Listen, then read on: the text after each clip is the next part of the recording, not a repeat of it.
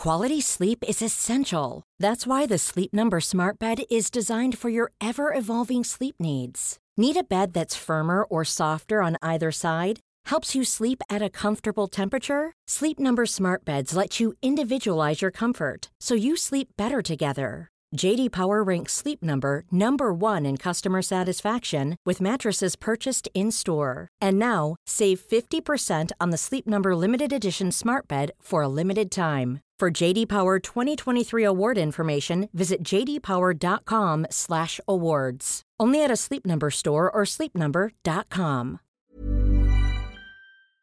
The Premier League All Access podcast is proud to be brought to you by Ladbrokes. Stay ahead of all the big games in the best league in the world, the Premier League. With the latest odds, form guides, expert opinions and more, the fans are the players at Ladbrokes. Are you in? Let's go. Play at ladbrokes.com, 18 plus, begambleaware.org. T's and C's apply. Hello and welcome to the Game Day podcast from TalkSport with me, Sam Matterface, Alex Crook and FA Cup royalty, King Scott Minto. Coming up, FA Cup semi-final weekend. Poor old Manchester United are going to get dumped out of 2 cups in 4 days. That's not going to be good news for Crook. It's not really going to happen. You never know. Things could get brighter by the weekend. We'll have a recap of the week's European football, including some stern words from Thiago Silva following Chelsea's limp exit, and our usual preview of all the weekend's Premier League action as well. It's the Game Day podcast from TalkSport. Yes, it is Friday morning. Crook's wearing his Football Shirt Friday, which is good because we're all wearing football shirts for Football Shirt Friday to support the Bobby Moore Fund. Crook's wearing a shirt from yesteryear when things were a little bit brighter. He's in a mood this morning, Scott. He's in a mood. Sam, I've got, 2 things. One thing I'd say, 3 things actually. One, it's great to be back. Yes, it is. Great to have you back. Did you go on holiday? You didn't tell us about that. I did. No, I did not tell you about the holiday. No. Right, I'll send you a 500-page essay on my time. More photos as well. We didn't get enough of those. Well, you didn't get any of them. Well, you got one photo. But I'm looking at my window now. It's grey. It's wet. It's murky. It's not Phuket, I have to say. Right. The other thing I was going to say was I'm surprised he's actually still wearing a Manchester United shirt. You know, that's someone who clearly feels like he wants to support a team that's bang in trouble at the moment, and we'll talk about obviously the game at the weekend. Ooh, I want to know which team he's supporting at the weekend because he's become a Brighton fan now. Because you know what he said to me the other day, don't you? He said to me, if Brighton beat them, I will be a little bit happy for them. He actually said that. That's called reverse psychology. I do listen to the podcast when I'm not on. His argument was he said 1%. I think it was a little bit more than that. I think it will be a little bit more than that because what he'll do is, because as you know, he always likes to jump off the horse and back the one that he thinks is going to win just at the right moment. So by the time we get to Monday, he'll be going, seagulls, seagulls, seagulls. Absolutely. Crook, what happened last night? Well, what happened was what happens when you have to pick Harry Maguire and Victor Lindelof as your central defenders. All chaos breaks loose. Listen, I know De Gea takes a share of the blame as well.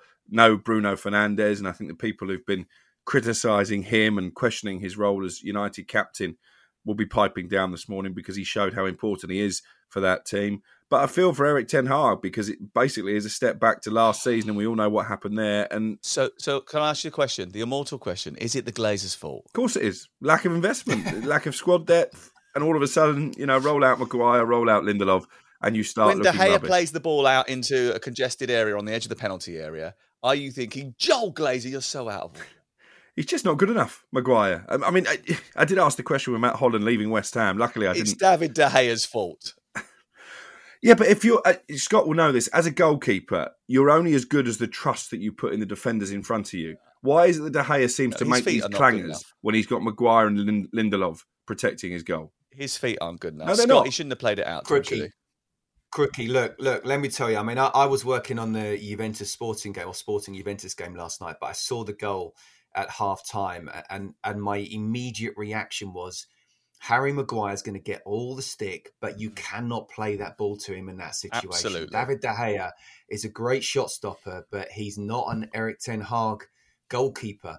And I'm fascinated to see what he's going to do with him next season. Yeah, or if he does do anything with him next season, of course. It could be that he ends up leaving in the summer.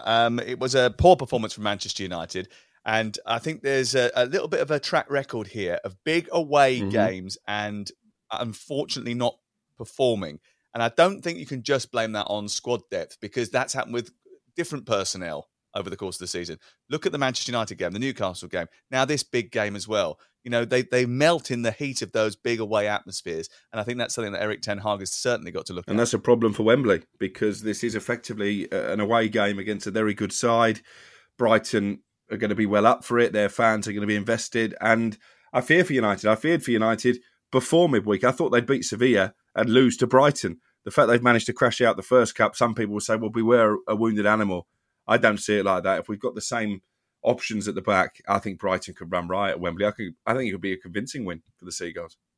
So is that what we think? We think that Varane is not going to be back for the weekend? Do we think that it's going to be Lindelof and Maguire? I mean, there's no chance of Martinez coming back. Obviously, he's just undergone surgery, so he's not available now until the early part of next season. This is going to be the back four, isn't it? Or very similar to that? I'd go Luke Shaw, left-sided centre-back. Yeah, okay. That might make sense, actually. Is there an argument to change it up and be a little bit emergency and go three at the back? I don't think so. I think he hasn't played. Has he played three at the back at all this season? I'm not so sure. Not really, no. Oh, yeah, he did do once. He played Luke Shaw left side of a back three, I think, earlier in the season. Right.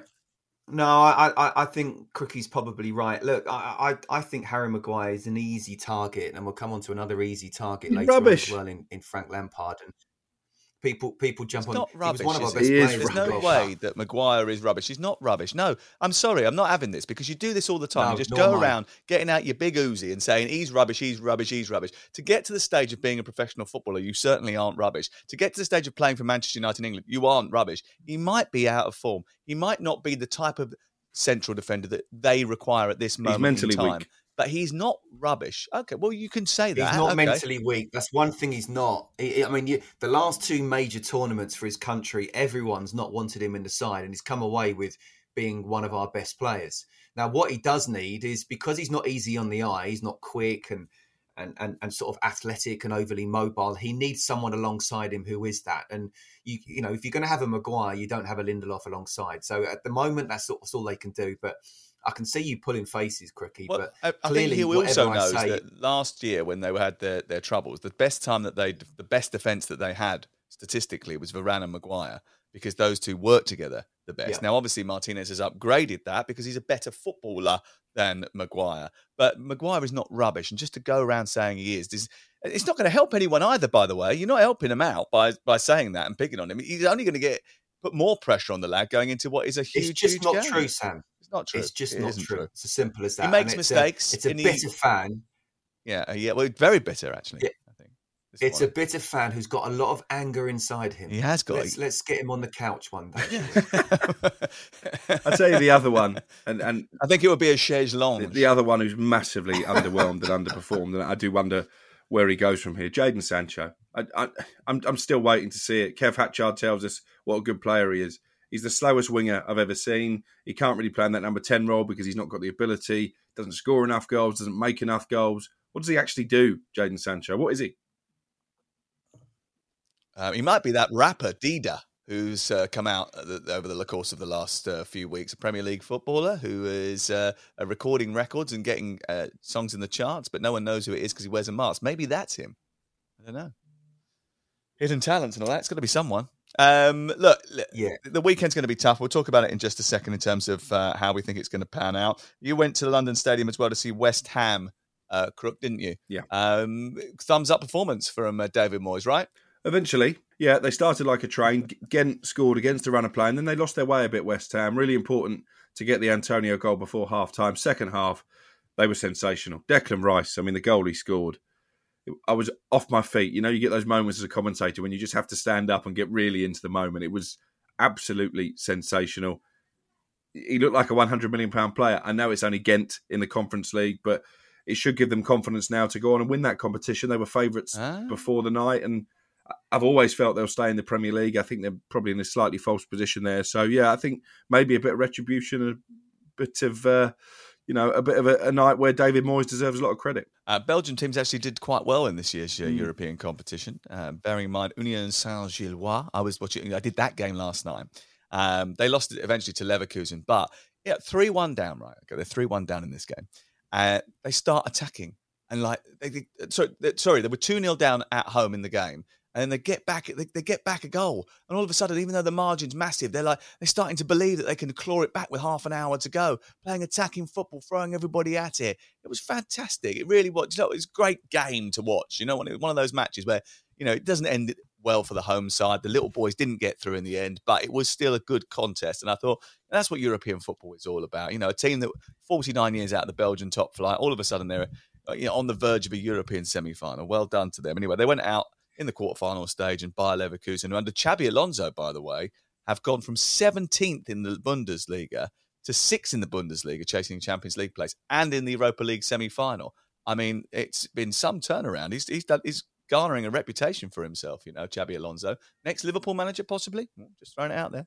Possibly. I mean, we'll have to wait and see. It's a big jump, isn't it? Last time someone said that, the guy joined Aston Villa and it's not really happened for him. Leverkusen's a little bit different, though, right? Yeah, look, I mean, Rangers is a massive club.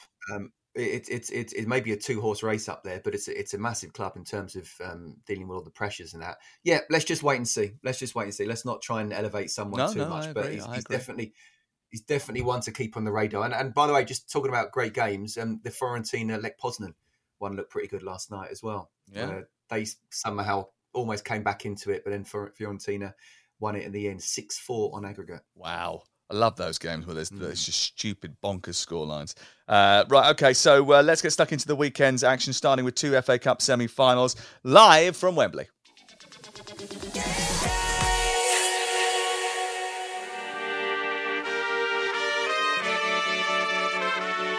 You're listening to the FA Cup weekend on TalkSport. Alvarez scores Manchester City's 6th, and Manchester City have secured a place in the last 4. This competition is so special.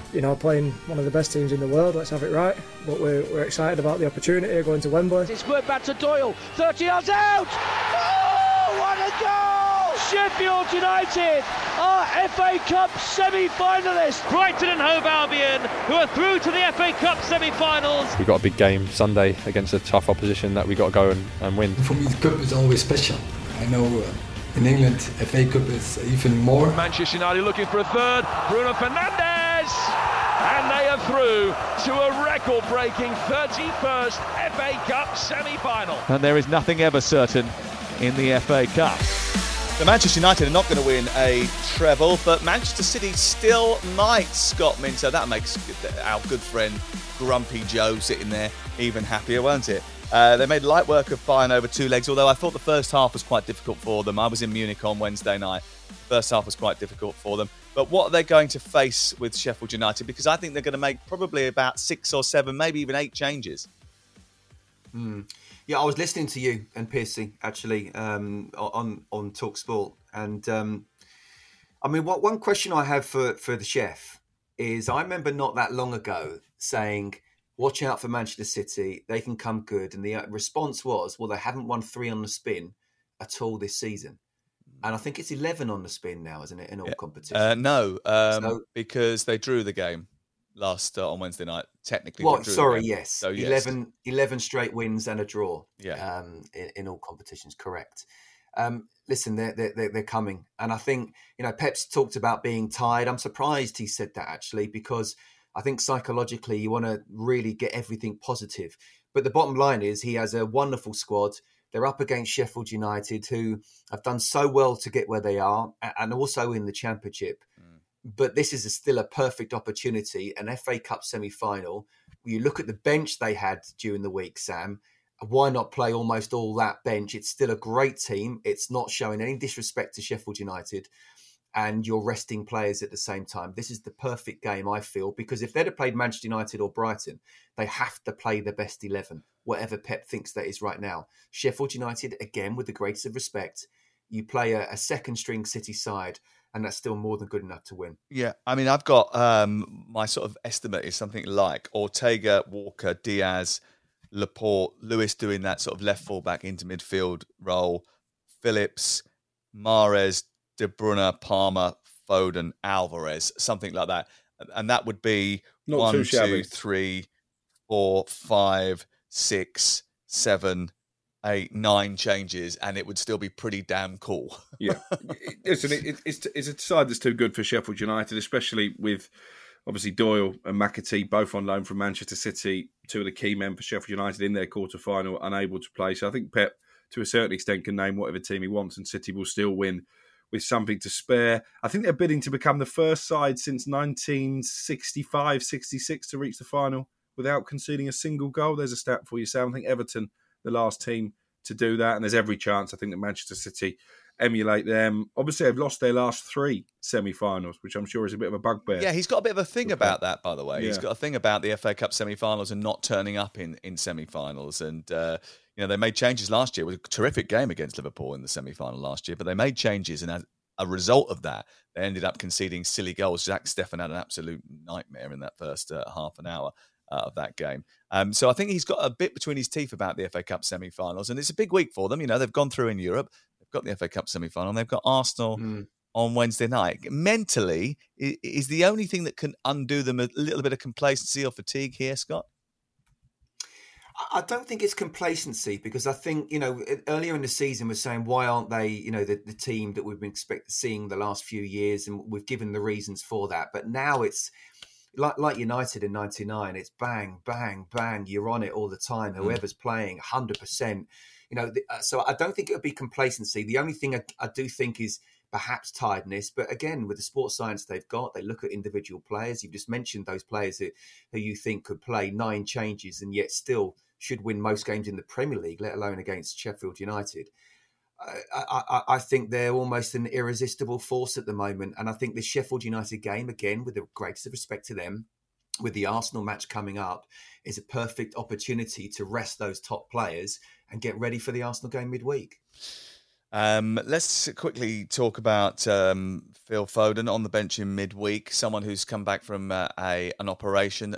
What an asset that is, just at the right stage of the season. The other thing is he wasn't injured, so it's not like he's going to slowly come back nursing that sort of hip flexor or trying to manage a knee problem. This is a guy who's just had his appendix out. He's been out for 4 games. He's going to come back, and I'm sure he'll come back and fire, won't he?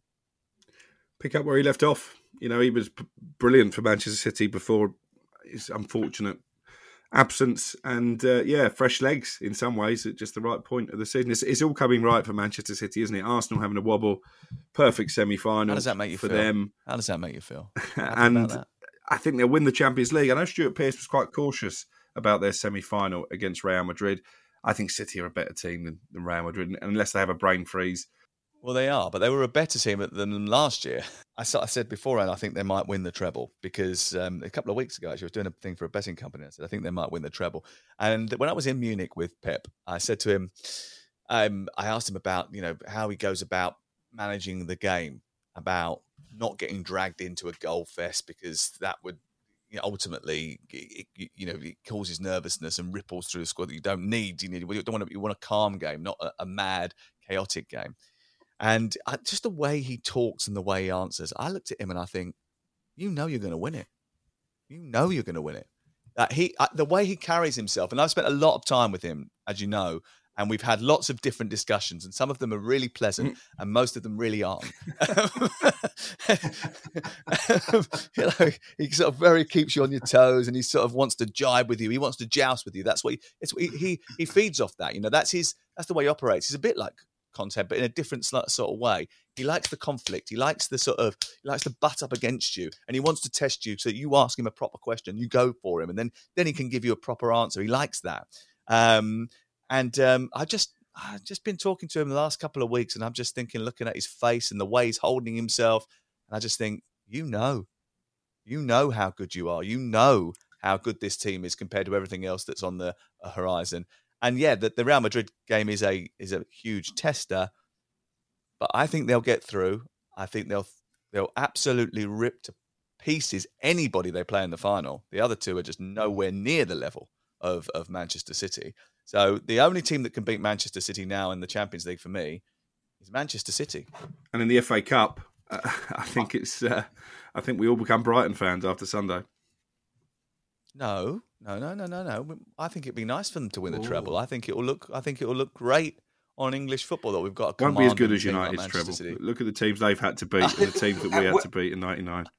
Do you remember when you were saying that this possible trouble this year was you were looking forward to it? Robbie Fowler put up a post on Instagram last night saying, "Yeah, weren't you all calling it the Mickey Mouse treble when we did it?" And then him holding all 3 trophies and looking at you guys as if to say, "Oh, you're not going to do it in the end, are you?" The banter this morning's been brilliant. Yeah, where does it put Pep? Does it make him even a little bit higher? And doesn't put him above Ferguson, which was your claim at the time. They haven't won it yet. Well, no, exactly. And I don't think he thinks he knows he's won it, but I think like with any sort of genius, and I do think he's a genius, Sam, he gets bored by things he feels he has to do and repetitive, boring questions. So when you come up against him and you ask him a little bit that's something a bit different, you're right. He becomes a bit more stimulated. Yeah. Otherwise, you can see him, how prickly does he become in lots of press conferences. He's not bothered about that, but I agree with you. This is the final. Whoever wins this semi-final, wins the whole competition. And look, we've said it about Man City for years and years. And this is Real Madrid who, let's not forget, you're right, Sam, to bring it up about what happened last season. I mean, Real Madrid should have been knocked out the round of 16 against PSG, the quarterfinals against Chelsea, the semi-finals against City, and Courtois was the man of the match in the final. So never rule them out. But for me, City are the best team on the planet, and they're playing that type of football now. Good luck to Sheffield United at the weekend then. That game's live on Talk Sport. Looking forward to it. I'll be there for the television, and then I'll switch over to the radio for Manchester United versus Brighton. Crook spent the day with Lewis Dunk in Brighton on the Dodgems. How was that? It was brilliant. It was great fun. Credit to Lewis Dunk, who really invested in the afternoon. He enjoyed it. I said to him, we'll go on the Dodgems, but let's not bump, because I don't want to put you out of the semi-final. And he said, no, if we're going on the Dodgems, we've got to do some bumping. He absolutely smashed into me at one stage. But listen, he was very relaxed. He was talking confidently because obviously they've been here before. They lost to Manchester City, but he was making the point this is a totally different scenario. Then they were still trying to establish themselves in the Premier League under Chris Hughton. Now they're not only established, they've got eyes on Europe. And I think he feels they can do something magical this weekend. Yeah, and a lot of that is down to the manager. And you asked him about Roberto De Zerbi and what he's brought to the club. I've learned so much since he's been at the club. He's changed my view on football, in the way football can be done and how simple he can make things, but being so complex at the same time. So, yeah, he's put some extra hunger in me to keep improving, and I think this year I've improved a lot from the start of the year to now under his coaching, and hopefully I've got even more improvement to go under however long he's here. It's a great interview, and if you get the opportunity, please go to a TalkSports YouTube page, and not only will you see the Dodgem fight between Dunk and Dumb, you'll also see Crookie standing on the edge of a pier doing an interview with Lewis Dunk. It's a really good, insightful piece, actually. It's only about 10 minutes long, so if you get the opportunity, it's on the TalkSport YouTube channel. Let's talk about Brighton's approach to this game, Scott. They might as well go up and at them, as they always do at Manchester United. They made them wilt in the first half of the season. This could be a real challenge for United. Well, I thought, as Crookie sort of alluded to earlier on, that Brighton were probably slight favourites anyway before what happened on Thursday night. And the fact that United not only are psychologically a little bit down at the moment, they'll also be physically tired. All the travelling, the sort of lack of sleep, the disruption to your body clock in that sense. So I strongly fancy Brighton for this game. And here's a question for you as well. Considering Chelsea did pretty well against Real Madrid midweek, and it certainly wasn't a 2-0, but Brighton completely outplayed them. How would Brighton get on against Real Madrid? Ooh, that is an interesting question. We may end up finding out next season if they get into the Champions League, which isn't beyond the realms of possibility, on the basis that they've still got to play Manchester United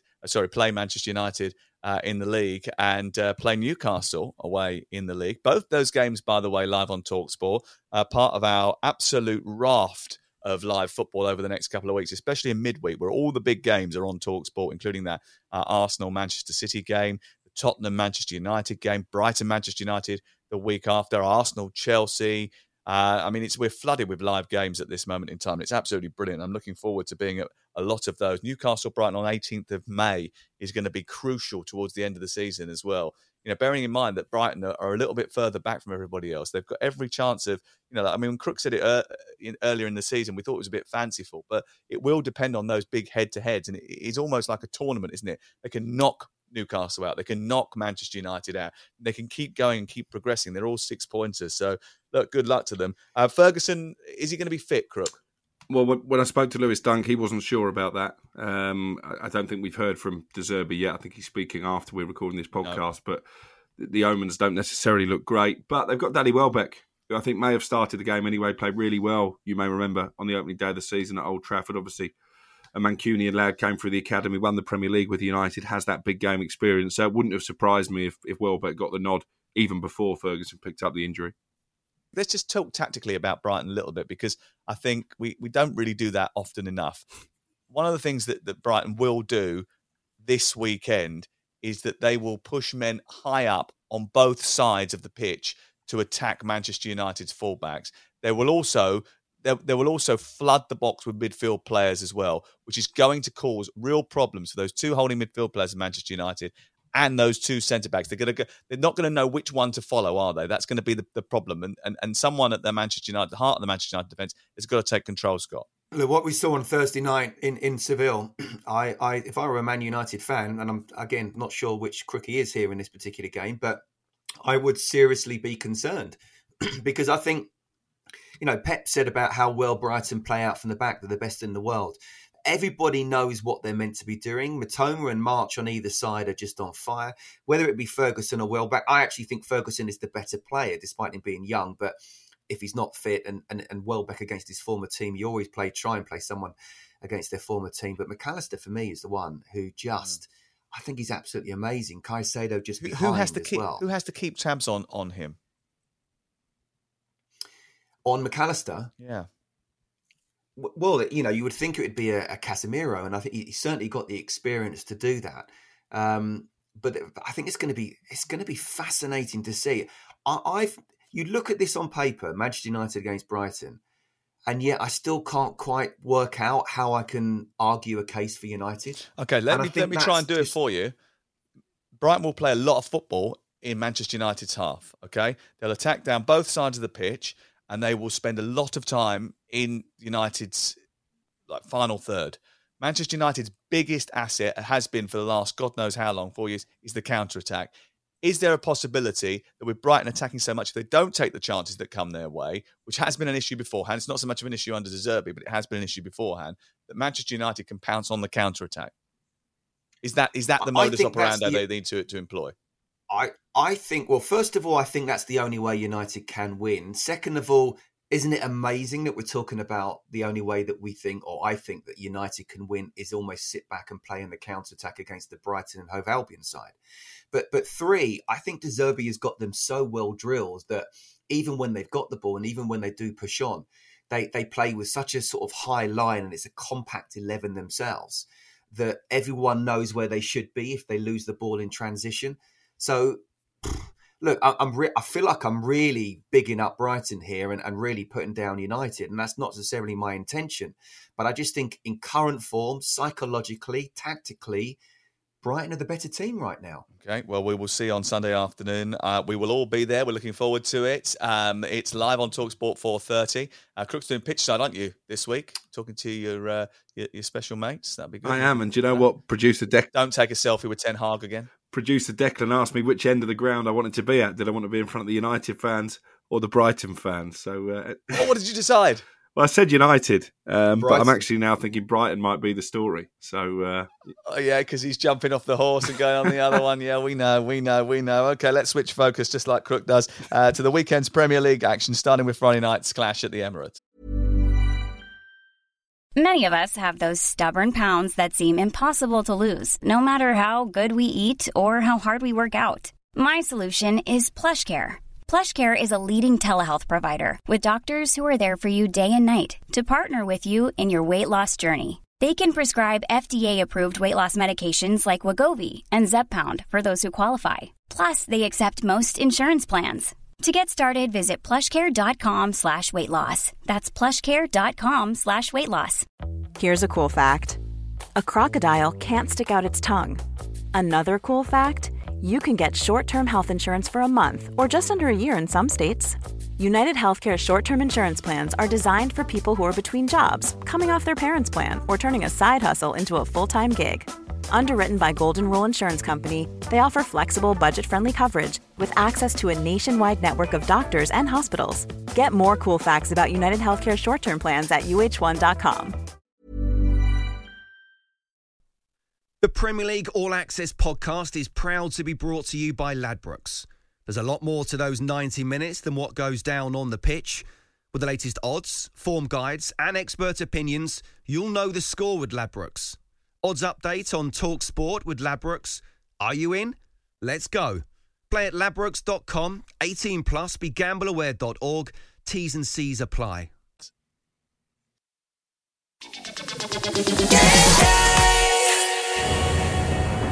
Comes for Saka! Saka puts it in! Arsenal level! Ward-Prowse on the volley! 1-0 Southampton! Sullivan hits in the rebound! Fulham are level! Harrison 1-0! Great goal from Leeds United. Boston Nunez in behind the defence, slips it past the goalkeeper, and it's 6 for Liverpool. Johnson's onto it, 2-0 to Nottingham Forest. The FA Cup, the original and the best. De Bruyne, oh, what a strike from Kevin De Bruyne from the edge of the penalty area. Oh, what a goal! What a winner! Sheffield United are FA Cup semi-finalists. Homer will shoot and find the net! Brighton have surely won it! Under Roberto De Zerbi, could this be the year they lift the FA Cup? Bruno Fernandes! And they are through to a record-breaking 31st FA Cup semi-final. Arsenal against Southampton live on TalkSport. The perfect fixture, Crook, for Arsenal, isn't it? Bearing in mind that Southampton look as if they're done and dusted. Absolutely. I mean, obviously, they've dropped points in the last 2 games. So you could make an argument if you're going to take on Arsenal at their own place, this is probably the best time to do it. But that's assuming you've got any kind of football nous yourself. And Southampton have proved they haven't. They've been absolutely dismal in the last few weeks. The big revelation this morning is that Ruben Selles unlikely to get the job beyond the end of the season. Wow, who saw that Absolutely. coming? I mean, that must be the easiest decision the board have ever had to make. Well, that and sacking Nathan Jones. So, listen, they're playing poorly. He's still talking in riddles. He's still talking about philosophy and identity. They got no chance. You need points, mate. Got no chance. So, Arsenal win the game. It's almost... Theo Walcott will put up a bit of resistance against his old club, but apart from that, I can't make a case for Southampton. Okay, Southampton bit down and out and probably all but relegated to the Championship, Scott. But it's important for Arsenal, isn't it, to get back on the horse and put 3 points on the board, because it's very easy to turn around and say from a position outside of a sort of Premier League title race that, it's terrible, dropping two goal leads back to back. They're awful. How have they done that? Just remind ourselves of where they were. They were away at West Ham United and they were away at Liverpool. And those two teams aren't going to just roll over and have their tummies tickled just because Arsenal are trying to win the league. So, but it is important because there was points in those games when they played very well, by the way, especially in the first 20 minutes of both. They played absolutely excellent football. But they've got to make sure that there's no slip-ups here. Sam, this game is massive. It's crucial. I mean, they all are must-win games now from Arsenal here on in. But after, listen, Anfield, I think, was always going to be difficult despite the start they had. And perhaps in the end, they were lucky to get 1 point. West Ham, you've got to see the game out. I know what it's like, what it would have been like there at the London Stadium, where the fans would have been starting to turn. They needed to make sure they came out with all 3 points. They didn't. Do you know what?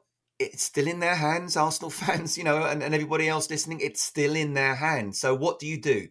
Champions react. Champions make sure they win the next game. As Crookie just alluded to there, this couldn't be a better game for them, really, ahead of the Manchester City in terms of not just winning, but putting in a good performance and getting a good result. Because if they don't, then I'm sorry, that's them done. And I'd say that, quite after the game. They have to get the 3 points. If they do and they draw against City, then those next 3 games against Chelsea, Newcastle and Brighton, absolutely crucial, but it's still in their hands. We do take questions on this podcast occasionally, every now and again. And if you want to tweet us a question, you can do it. It's at Sam Matterface on Twitter, or at Alex_Crook, or at, is it I am Scott Minto on... no, don't bother tweeting. Don't give out my Twitter address this weekend of all weekends when you've accused me of jumping off the horse. What are you trying to do? At Alex_Crook. So anyway, you reported in midweek that James Ward-Prowse will be allowed to leave the club once Southampton's relegation is confirmed. Where would suit him, and is he any good? Because Jeremy, the producer, says no, he's massively overrated and can't do anything if the ball is moving. I think that's a very harsh take on James Ward-Prowse's career. I don't think he's had, if you look at the season as a whole, it's not been brilliant. The first half of the season was poor, hence the fact he wasn't included in the World Cup squad. So it's definitely not brilliant. He had a bit of a lift after that and came up with some important goals. I think he's a leader, and I think we'll only know how good he is when you put him in a decent team. Liverpool need midfielders, for example. If they could get James Ward-Prowse and get somebody world-class to play alongside him, I don't think that would be the worst transfer in the world. Would I want him at Manchester United? No, probably as level as a West Ham, I would have thought. So basically, I wouldn't want him at Manchester United, but let's give him to Liverpool. It sort of tells you what you really think about him, doesn't it? Time now to look at the battle at the bottom of the Premier League, starting with the big clash for beleaguered Leeds. We'll whiz through these in the next few minutes because there's some big games live on TalkSport over the course of the next few days. And this one is absolutely huge for Leeds United. Away at Fulham. Pathetic on Monday night. I was at Ellen Road on Monday night, Scott, and I've got to be honest with you. They were so passive in the first half. I thought, what are they trying to do? Okay, so they're trying not to be as chaotic as usual. So they don't want to open the game up because they know that Liverpool will beat them that way. So that they just sat off Liverpool and allowed Liverpool to have the ball. That's almost as bad. Trent Alexander-Arnold, who is getting used to this new position of I suppose we can call it the John Stones position, or the John Stones mechanic, where you go from one position to another. He's getting used to that. He had an absolute field day. He was playing like a quarterback. And look, I heard people sort of questioning Javi Gracia. I mean, he's just come in, and I find that ridiculous. They've beaten Southampton, Wolves and Forest. They drew against Brighton. They, for 4 minutes, they were excellent against Palace and should have been 2 or 3-0 up. That second half against Palace was, I don't think they knew what hit them. And then obviously, sod's law, the very next game, they go against Liverpool and do what they did there. I think the fact that the spine has kind of been ripped out of them. You've got Bamford up front, and for all his critics, he does lead the line very well for them. Tyler Adams, I think, in midfield has been a big miss. And Max Verber as well. So you've got... Well, statistically, when Verber's out of the team, they concede so many more goals than when he's in the team. Absolutely. I mean, that might be a quirk of fate because he's only been there since the January transfer window. But ultimately, he looks as if he's having a key influence on that team. And when you watch him, he's a leader. He takes charge of situations. They don't really have that many good central defenders. I mean, if Pascal Struijk is the answer to your central defensive problems, I don't know what the question is. Well, the question is, how do you go down? They need to be careful because defensively, the amount of goals they've conceded already, 60 goals. Worst defence in the league. They can't. Absolutely. So the next 3 games, if you look at their fixture list, the next 3 games for me decide whether Leeds United stay up or not. They've obviously got Fulham, they've got Leicester, they've got Bournemouth. And Bournemouth are playing well, as Crookie well knows. Because after that, they've got Man City, Newcastle, West Ham away and Spurs. Ouch. So absolutely. So this particular month decides whether Leeds United stay up or not. I certainly hope they do. I've always enjoyed covering them. I think the fan base is superb, despite producer Jeremy working with us. It's a club that deserves to be in the Premier League, but recruitment's not been great. And I don't blame Javi Gracia at all, but he needs to find a way with the players that he's got. Yeah, and to blame and Radrizzani and Victor Orta, who Victor Orta always sits there sort of rubbing his chin and being very demonstrative and looking as if he's going through the mill a little bit, or he's down in the Old Trafford tunnel when I was in there after the Manchester United 2-2 draw, celebrating the fact that he'd sacked Jesse Marsh and now they'd come and put up a great performance. And you just think, mate, chill out. Make sure you stay up first before you start getting over and over excited. You're the one who's responsible for appointing these managers. Absolutely. If you're celebrating the sacking of Jesse Marsch, then why didn't you do it earlier? Because that's a major problem. Well, I didn't know he was celebrating the sacking of Jesse Marsch. I think he just thought he was sort of almost taking credit for the decision to make the change at that time, and then they got a positive result the next match. That's what it felt like to me. Ilya Meslier has been linked with a move to Bayern Munich this week because they're going to be in the market for a new goalkeeper. He has conceded from the last 10 shots that he has faced. Not really the mark of a Bayern Munich goalkeeper. He is very talented. I do think there's something about him, but he has had a terrible season. And I think a lot of that is down to the fact that the people in front of him have not been particularly reliable at all. But he has got caught out, and he did get caught out in the game on Monday night. Producer Jeremy was having an absolute meltdown on Monday Wonderful. night. I mean, the text messages that were flying around were pretty spicy, weren't they? Leicester against Wolverhampton Wanderers, first real game of Dean Smith's era, because Manchester City away doesn't really count, but these three certainly do, Crook. Wolves at home, Leeds away, live on TalkSport, and Everton at home, live on TalkSport. Yeah, and really what Scott said about Leeds, I think is true for Leicester as well. I think these next 3 games are absolutely crucial for them. Not a great time to be playing Wolves. We've said before, it's all about back-to-back victories at this stage of the season. Bournemouth have done it, won their last 2 away games. Wolves have done it as well, albeit I think both their wins came at Molineux. But I think he's got them organised. I think Costa scored a goal, first time in 2,000 days in the Premier League. So I don't think this is easy for Leicester. And I guess we're going to see now how much impact Dean Smith's appointment has really made. Because, yes, they rallied late on against Manchester City, could have maybe got it back to 3-2, but City declared at half-time in that game. And I still think the problems that haunted Brendan Rodgers towards the end of his spell are going to be there for Dean Smith. I don't think he's got a magic wand. It wouldn't surprise me if Wolves win this game. John Terry might play in defence, Scott. Do you know what? It was very clever of Dean. With the greatest respect, I don't think he's the most inspirational appointment. So to him to make sure to get John Terry, who is who he is, and I've heard he's a very good coach as well, and Craig Shakespeare, I think to get them as a 3 was really important.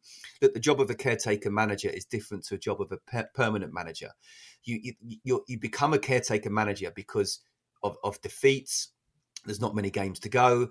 So what do? You become everybody's best friend. Jamie Vardy, get him back on board because he's very powerful in the dressing room. But there's a balance, isn't there? I mean, you're right. Against Manchester City, I suppose the only positive you can take out is they didn't concede 9 because City can do that. They sometimes don't take the foot off the gas, but they did there. This is a crucial game to say, look, we're here on in going to be something different. We may not win every game, but we are going to show, 1, we've got character, 2, we can put in a good performance, and 3, tactically, we look spot on. I think Dean is the right type of character to do that with the staff that he's got. He just needs to be everybody's friend right now and work on their head as much as their physique. And also ensure that they start somehow keeping clean sheets. And then they might get a good start here against the Wolves side that don't score too many goals, although they are looking for a 3rd win in a row. But that's got to be the platform from which they can build. And you're right about making friends, because Harry Redknapp tells this great story. He was asked, what do you do if you're an interim manager or you're taking charge to the end of the season, or you come in midway through a season, you've got to try and galvanise a team that are underperforming. And he said, you lie. You go in and tell them that even if they're absolutely crap, they are the best players in the world. I'm delighted that I'm coming here and working with you. It doesn't matter if you get rid of them in the summer, but for the next couple of months, you've got to make them feel really good, because otherwise you're going to lose them straight away. So, you're right. You've got to make friends. You've got to get people on side. You have to tell white lies in order to get over the line. And Dean Smith, I don't know if he's capable of doing that, but he's certainly capable of getting a group together. And we've seen that before. And I think actually, in the circumstances, it's probably about the best thing that they could have done. Liverpool against Forest, live on TalkSport 2 at 3:00. Leeds were bad on Monday night. Liverpool were very good, I thought, and definitely ruthless. And great to see Diogo Jota scoring again after 32 Premier League games without a goal, Crook. Yeah, they were good, Liverpool. Jurgen Klopp described it as their best performance of the season. I think having watched the 7-0 against Manchester United. Bit overplaying that. Maybe disagree with that, but Liverpool at home, Forest, dismal away record. Forest quite poor, I thought, against Manchester United. This is going to go one way, isn't it? It's going to be a comfortable Liverpool victory. Luis Diaz being back is brilliant for Liverpool as well, Scott, isn't it? Do you know what? He was sensational when he came in, wasn't he? And he's been a big blow. And people talk about Sadio Mane going to Bayern Munich. I think Luis Diaz being out for as long as he has been a massive blow as well. But look, let's not forget, after the Man U game, we thought Liverpool were back. They're going to go on a great run. They're going to be top 4. You know, this was their first win in 5. They'd lost 2 and drawn 2 before then. And looking at the table, they're 9 points off Newcastle. Yeah, but at home, they're a different animal to away. I mean, away, they are usually guff. I mean, they did play Leeds on Monday night, so that was an excuse for not being so. But the rest of the season, away from home, they've been dreadful. So I think at home at Anfield, it's a different case. Totally. And look, you know, physically and mentally, I think last season took a heck of a lot out of the players. But there's something about Anfield that's so special that can still drag them through, whereas away from home, they don't. And the results are there for everyone to see. Do I think they'll finish top 4? No. Do I think they'll win this game comfortably? Yes. Yeah, and a lot of that will be down to the dominance in midfield that they will have, and they'll have an extra body in there because Trent is getting used to this new position where he comes in from the right full back into the centre and pinging balls over the top. And I just think that Nottingham Forest, who are terrible away from home anyway, will struggle to be able to contain that. Newcastle against Spurs is on Sunday, a top 4 battle. 2 sides coming off the back of defeats. Now, if Newcastle beat Spurs, I think their top 4 position is safe. But if they were to lose to Spurs this weekend, then all of a sudden, I don't think it opens it up for Spurs, by the way, because I think they're just so guffed that they're not going to be able to put enough run of results together to be able to get into the top 4. But I think it does open the door for Brighton. That's nothing to be sneezed at. It does. I'd given up on Brighton in terms of the top 4 after that defeat of Spurs. I think it's still a mountain to climb, but as you mentioned, maybe the sort of round-robin way their season's going to end might just play into De Zerbi's hands, particularly given their really good away record, actually. But you can't make a case for Spurs, can you? Based on what we saw last weekend at home to Bournemouth, based on what we saw when they got very lucky, probably the flukiest win of the season against Brighton the week before that. If Newcastle are anywhere near their best form, then I think they'll probably win this. I mean, obviously, they're off the back of a 3-0 defeat of Villa, but I think that was as much about how well Villa played as how poor Newcastle were. At home on a Sunday afternoon, the crowd are going to be up for it. They know the significance of the fixture because, as you said, I think if they win, that's the top 4 pretty much guaranteed. I think they'll get the job done, Newcastle. Sam, I was at Villa Park on Saturday, and Newcastle, I mean, Villa were really, really good. And you look at them now and they're in 6th position, and you know, I don't see them going into the 4th position just because I think they've left it too late. They'll have to win pretty much every game here on in. I think Spurs have been that inconsistent in the way that Liverpool have. And Newcastle were really poor. I was really disappointed. I was waiting for them to come back, especially in the second half, and they didn't. Maybe an early part of the second half, but that was about it. I feel the top 4 are what it is because I think Villa have just left it too late. I think Brighton have got too much on their hands. You know, it's all very well having games in hand, but it's very difficult to keep on winning those games in hand when they come thick and fast. And they don't really have the squad to deal with that. So for me, I think this is a big game for Newcastle. Win this and you are top 4. Spurs have been poor all season, and Christian Stellini, who was described by Danny Murphy as an absolute joke on Monday night's programme, he said, I don't understand why he's there. I just don't. He said it's the worst appointment of the whole season because basically what you've done is you've got rid of Antonio Conte and then brought in Christian Stellini. What he said, he actually asked this question, Danny Murphy. I thought it was really interesting. What did Christian Stellini do when he went in to speak to Daniel Levy? Did he walk in there and say, oh, what I'm going to do? You know, the crowd are really annoyed about the fact that we're playing really pragmatically and really boring and not creating enough chances. And, you know, we're pretty much basically the worst team in terms of entertainment in the league. I'm just going to keep doing that. Is that all right? And Daniel Levy went, yeah, okay, yeah, keep going. Like, what was that interview process? What was that chat between the two of them? I just can't really work it out. There must have been a point where Daniel Levy went, you're not going to do what he did, are you? Because, you know, the reason we're getting rid of him is because everyone's like really up in arms about it. And he's like, no, they're just going to do it again. Oh, all right then. You think they'll be all right with that? Yeah. You know, do you know what, Sam? That's not the reason why they got rid of him. The reason why they got rid of him was because he went on the rant. If he hadn't have gone on that rant, he'd still be in charge. Which would be even worse. And that's the crazy thing. Well, absolutely. Well, that's the crazy thing. So what does anyone expect? What did Daniel Levy expect? You've got Antonio Conte's number 2 for how many years? And he's probably going to be his number 2 going forward. So why would he then suddenly make it obvious that I really disagreed with your tactics in that. So I'm going to go all out expansive. But next season, can I be your number 2 again, And please? actually, when I spoke to him after the first game, I said, did you try and do anything different? And he went, oh, no, I've been working with Antonio for too long. I knew I needed to stick true to the principles. I was like, well, this isn't going to work, just so you know. And then when he told me at Everton, this was a good performance, I was like, right, okay, we're in trouble. You're in massive trouble here. Daniel Levy also telling jokes at the Cambridge Union this week when he said Harry Kane can win trophies with Tottenham. Of course he can. Well, hey, all right, okay, stop it. It's too entertaining. It was like a last throw of the guys from Levy, wasn't it? Oh, please stay, Harry. I'll build you a statue. Yeah. Meanwhile, Kane's like on the phone to Hassan Salihamidzic in Bayern Munich going, whatever. Yeah, don't worry. No, you don't even have to pay me. I'll just come. It's fine. Just any sort of trophy will do. Please get me out of here. 3 more Premier League games this weekend to cast our eye over. Palace, who are sinking more shots nowadays than the average student in Freshers Week, and Everton, who are rotten. Last time at home to Fulham, they were very, very poor, especially in second half. Major trouble. Their away form is poor. And then we talked about Nottingham Forest. If their home form deserts them, I mean, if Everton can't get a tune out of themselves at home, they're in massive trouble. And they've got to go to Palace this weekend, Scott. How do you see this one going? Yeah, first of all, I like the reference to the shots, or the one that you did in the last one. And then I think Crookie mentioned me, and then you said, well, we haven't seen him since. Well, you knew I was on holiday. No, I like an all-day out. I think it was and we'll already start to plan the next one. Which what were those? Sam's only allowed out once a year, Scott. Remember, he's used his pass once a season, Crook. So the new season starts soon. Don't worry. No. Well, we've arranged an end of season. We end the season one, yeah. But are we going to go back for the baby Guinnesses? They're the ones that Joe, who does the visual producing for us, nice. He walked in. He said, "Just to let you know, I'm a bit of a drinker." He's about 17, and by the end of it, he was sort of standing there, sort of struggling to stand up, as Crook was sitting there with his 19th pint, thinking as if nothing had happened.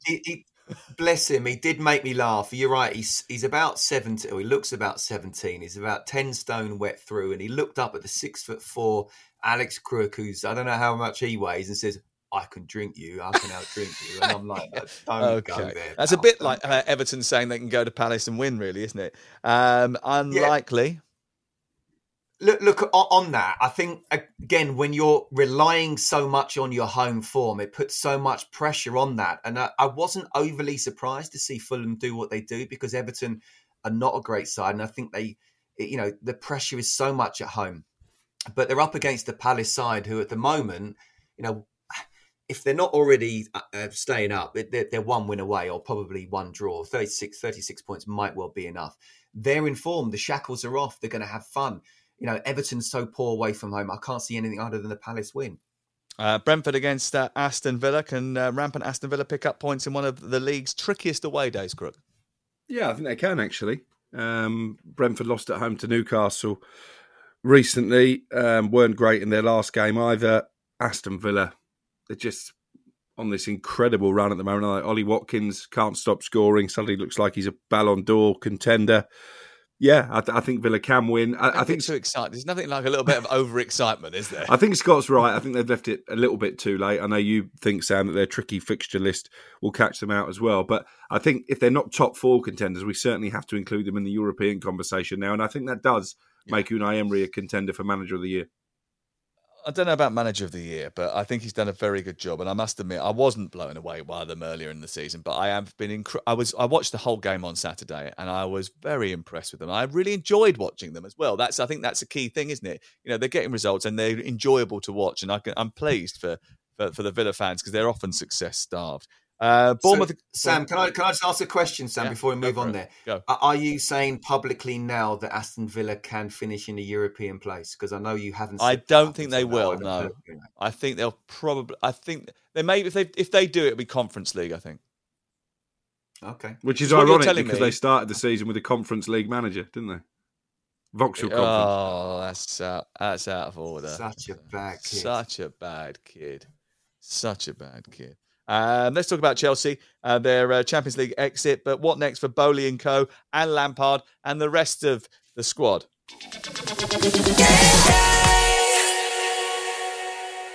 We thought we'd do this now with Scott because this is probably the last big Chelsea chat that we'll have this season because their season is over. It's done. Literally the only thing that could possibly happen now for Chelsea of any significance is they could get relegated.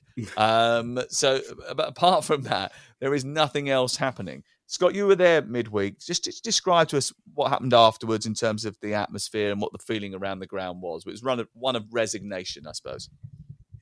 Yeah, it was. Look, I thought it was a really good performance for 60 minutes. I thought I wasn't sure about the team selection, but I think Frank got it pretty much spot on. I perhaps maybe wouldn't have played Conor Gallagher or would have played Joao Felix, but he went with the players that look the fittest. I thought to put Fofana pretty much as a right back and move Reece James further forward really worked. And for all those, and there's a lot out there, and there's a lot on this pod as well, who are desperate to throw mud at Frank Lampard. Look, he's not the solution, but there's not many who people are, because it's a real difficult place. He's definitely not the problem. And I thought his tactics were spot on there. And just on Frank in itself, I think that Wolves game was a real killer for him because everyone's throwing the played 4, lost 4. They're going back to what happened when he was Everton manager as well. You've got Brighton, who Pep Guardiola said one of the best teams around at the moment. You've got Real Madrid home and away. So that Wolves game, I think, was a real blow not to just get a win. But look, in terms of the owners, this is a club for the last 2 decades that has almost bucked the trend in what you shouldn't do. You don't sack managers every 2 years, but that's what Roman Abramovich did. And in a way, it was kind of built on sand, but it worked. So the moment that he's gone, and he didn't want to go, but he had to go, someone's come in and they're trying to do it in a different way, and it's going to take time. I've mentioned this sort of analogy of turning around a Titanic to you one time. Yeah. It really will take time. And look, did anyone see it getting this bad? No. Should it have got this bad? No. Have the owners misspent in terms of the balance of the squad? Yes. But you know what? They've overspent, not underspent. And I think there's a lot of clubs fans out there who have moaned that their owners haven't done that. They've put their hands in the pockets. They clearly care. Go into the dressing room once, don't do it again. Because then you do become a little bit of a laughing stock. And you don't say we're going to win 3-0 at the Bernabeu. These are incredibly intelligent, successful people. And I hope they're not... You're intelligent, you're successful sometimes because you're very good at what you do and you're stubborn. But I think the real successful ones will be able to see that actually the route that they've gone down, they need to tweak a bit. Okay. Look, I could go on for hours, but I know you want to get in. Just a quick word on that. I don't know if you heard the podcast last week when I said that I'd been speaking to people at Chelsea who said when he first came in, Todd Bowley and Begnaga Bali, that it's going to be a really choppy ride for the first 18 months or so while they find their feet of how English football operates. They're not used to it. They're not really experienced in dealing with football people. So it's going to take a little bit of time. They lost Marina Granovskaya, who was a very good football operator last summer. Now, I understand there was a reason for that departure, Bruce Buck, a reason for that departure. So they had to make that change, even though necessarily they might not have wanted to. Petr Cech decided that he didn't want to be part of the new regime because he was involved with the old regime. So he went off as well. Maybe that was a mistake to allow that to happen. Maybe they should have kept him around to sort of ensure that they had some Chelsea nous and some technical football nous as well on the board. They didn't do that. Okay, fine. So they have made mistakes. But I think over time, a couple of years, it may well even itself out. Listen, Crook was immediately on the old WhatsApp group straight after the game with a little screenshot saying Lampard's second spell makes him the first Chelsea manager in 118 years to lose his first 4 games in charge, and then sent a little sort of ditty underneath it saying, takes some doing to be fair, and almost sort of like walked away with a little smug face on until I sent him a screenshot back saying Erik ten Hag was the first Manchester United manager in over 100 years to lose for first 2 games in the league and then Yeah, it does, doesn't it? And then we didn't hear from him for an hour or so after that. He was sort of burying his head in the sand. But this is the problem, isn't it? You know, Chelsea sort of got to try and find a way through, and they've got to be tunnel visioned about it. They can't listen to the outside noise, because there's a lot of outside noise about Frank Lampard, about the squad, etc., etc., etc. I mean, you know, it does seem to me a bit of sort of an easy, very lazy narrative to keep going on about Frank Lampard when actually the problems are a multitude, and there's so much more to the Chelsea issues than just having Frank in charge. Now, Frank obviously was never going to turn the job down. Is he the answer long term? No, of course he's not. Is he going to save us and take us to the Champions League glory? No one ever thought that was going to happen. He might not even win a game between now and the end of the season. There is an inherent problem in the squad that there is too many people that haven't been able to train. There's a lot of people that are unhappy, and that's brought about by the fact. And if you wanted more of an indication as to what the real issues were, not Lampard, for example, and maybe even towards the end, not Potter in terms of his tactics, but Potter maybe in terms of his man management, was Thiago Silva's statement straight after the game, where he basically said, we've had to extend our changing room. We've got too many players. We need to stop and put a strategy in place. And that's clear that there wasn't one. So that is partly Potter's problem. That's partly sporting director problem. And it's partly player responsibility. But clearly, if Thiago Silva is coming out and making that statement public, the players are feeling that as well. So it's very difficult for anyone to go into that dressing room and try and change that at this late stage of the season. Look, it's a podcast all by itself. But what I would say is for Frank, from his personal point of view, he needs to win a game. You know, he needs to get back on a winning run, and to show that he can, you know, be a manager, whether it be in the Premier League or top end Championship. I will argue with anyone with those tactics he put midweek. Yeah, that showed me he can. Fine. Absolutely, he can live with the big boys in that sense. He's almost been fast tracked, hasn't he? With 1 year at Derby, and suddenly you're in the spotlight. You know, he hasn't had time to really, get through the 3, 4, 5 years where you kind of have that in yourself to know what to do, and you've had to go through the bad times. In terms of the club going forward, they need to get the right manager, and they need to listen to him. That's what they have to do now. They've spent £600 million and they haven't got a striker. You know, they need to, right, who do you want? And that's why I'm disappointed someone didn't come in before Frank, you know, because this is the period in time now where you make your decisions. In the summer, I've seen everyone. I know what their characters are like, both in the dressing room and on the pitch. We need to get rid of him, and him. We need to bring in him and then leave this to me. Because I don't think they're a million miles away. I genuinely don't. If you get the right manager and you get a top striker, I think they probably need 2 strikers, because if he gets injured, you're struggling. But I don't think they're a million miles away. Crook, who are they speaking to? Because they are not going to appoint someone until the summer, but they're trying to tell everybody they're doing an exhaustive search. Yeah, I think them and Tottenham are making similar noises, really, making it clear that they're trying to do due diligence and not rushing into an appointment. I think that's sensible. Because Todd Bowley's made a lot of bad calls since he came in. It's a wasted year, effectively. That's the brutal reality of the situation. Wasted year, wasted 600 million. So he needs to get this appointment right. We know they've spoken to Julian Nagelsmann. I disagree with that. I don't think you can say that they've wasted £600 million, because that money's been spent not for just this year. That money's been spent for years going forward. So they may have wasted half of that money. I was going to say they certainly haven't wasted 600 million. There's some players it's just not going to happen for. Aubameyang, Koulibaly for 2. But he needs to get this decision right. We know they've spoken to Julian Nagelsmann. We know that they've put the feelers out for Pochettino, and my understanding is that he will be on their final shortlist of 5-6 contenders for the job. Luis Enrique out of the running seemingly, and there's 2 schools of thought on that. There's one that Chelsea have decided that he's not the man for them, and there's the other school coming from his camp that maybe they've walked away from the process because they think it is going to be Nagelsmann. I don't think they've got a clear favourite at this moment in time. I think again, maybe this is a highlight of the problem. Certain people in power want Nagelsmann, certain people in power want Pochettino. So they need to come together as a collective and decide as a group who the right man is to move them forward. That's assuming that these managers want the job. This person is going to be the manager long term. Listen, I don't know if Nagelsmann wants the job. I know that Pochettino will take it. If they offer it to him on the right terms, Pochettino will take it. He thinks the squad are workable. He thinks they need a striker. He thinks he probably need another goalkeeper, but I think he believes that this is a squad that he can work with and develop. And he's also the kind of character, I think, that can work with some of those younger players and get them all on side. I think he'll have to trim the squad. There's no doubt about that. He'll want a tighter group. And there's some of those will go on loan and some of them will be sent out. But ultimately, I think he would probably be a good fit for a longer term. I don't think Nagelsmann will be a long-term appointment. I think if you appoint Nagelsmann, it will be the idea might be a long-term project, but look what happened at Bayern Munich. They hated the fact that the Bayern Munich hierarchy, and actually, let's be honest, there's a few rumblings over there about the way they dealt with him.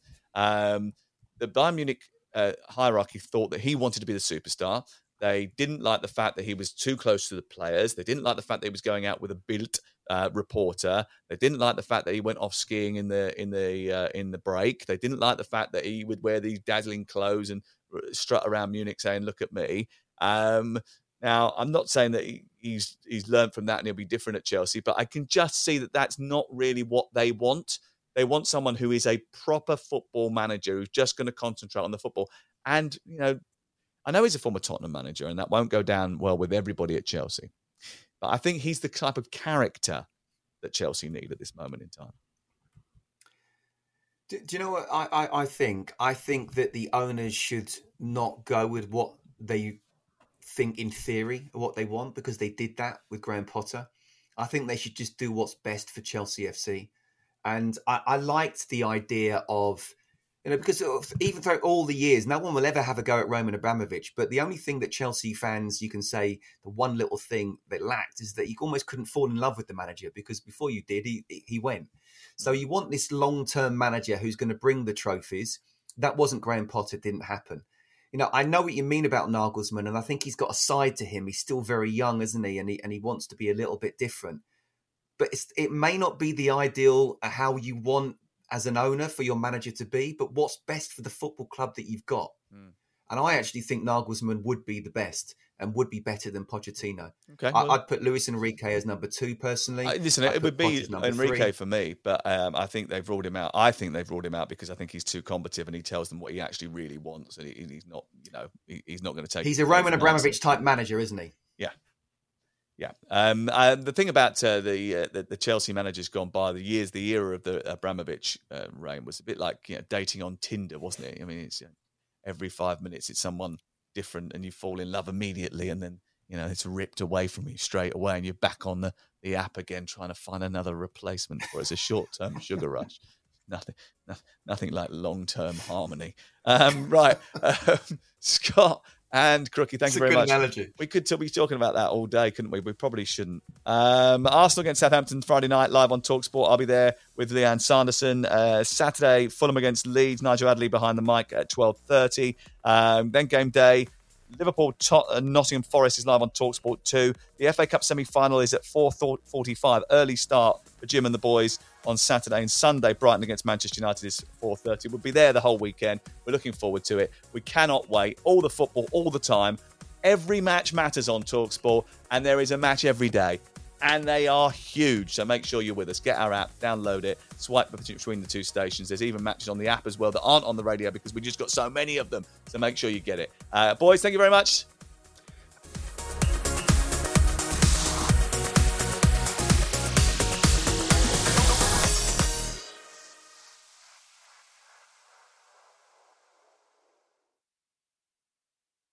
The Premier League All Access podcast is proud to be brought to you by Ladbrokes. The latest odds, we set them. Form guides, we've got them. Expert opinions, we share them. The best fans in the world deserve the best. Be match day ready before the whistle blows with Ladbrokes.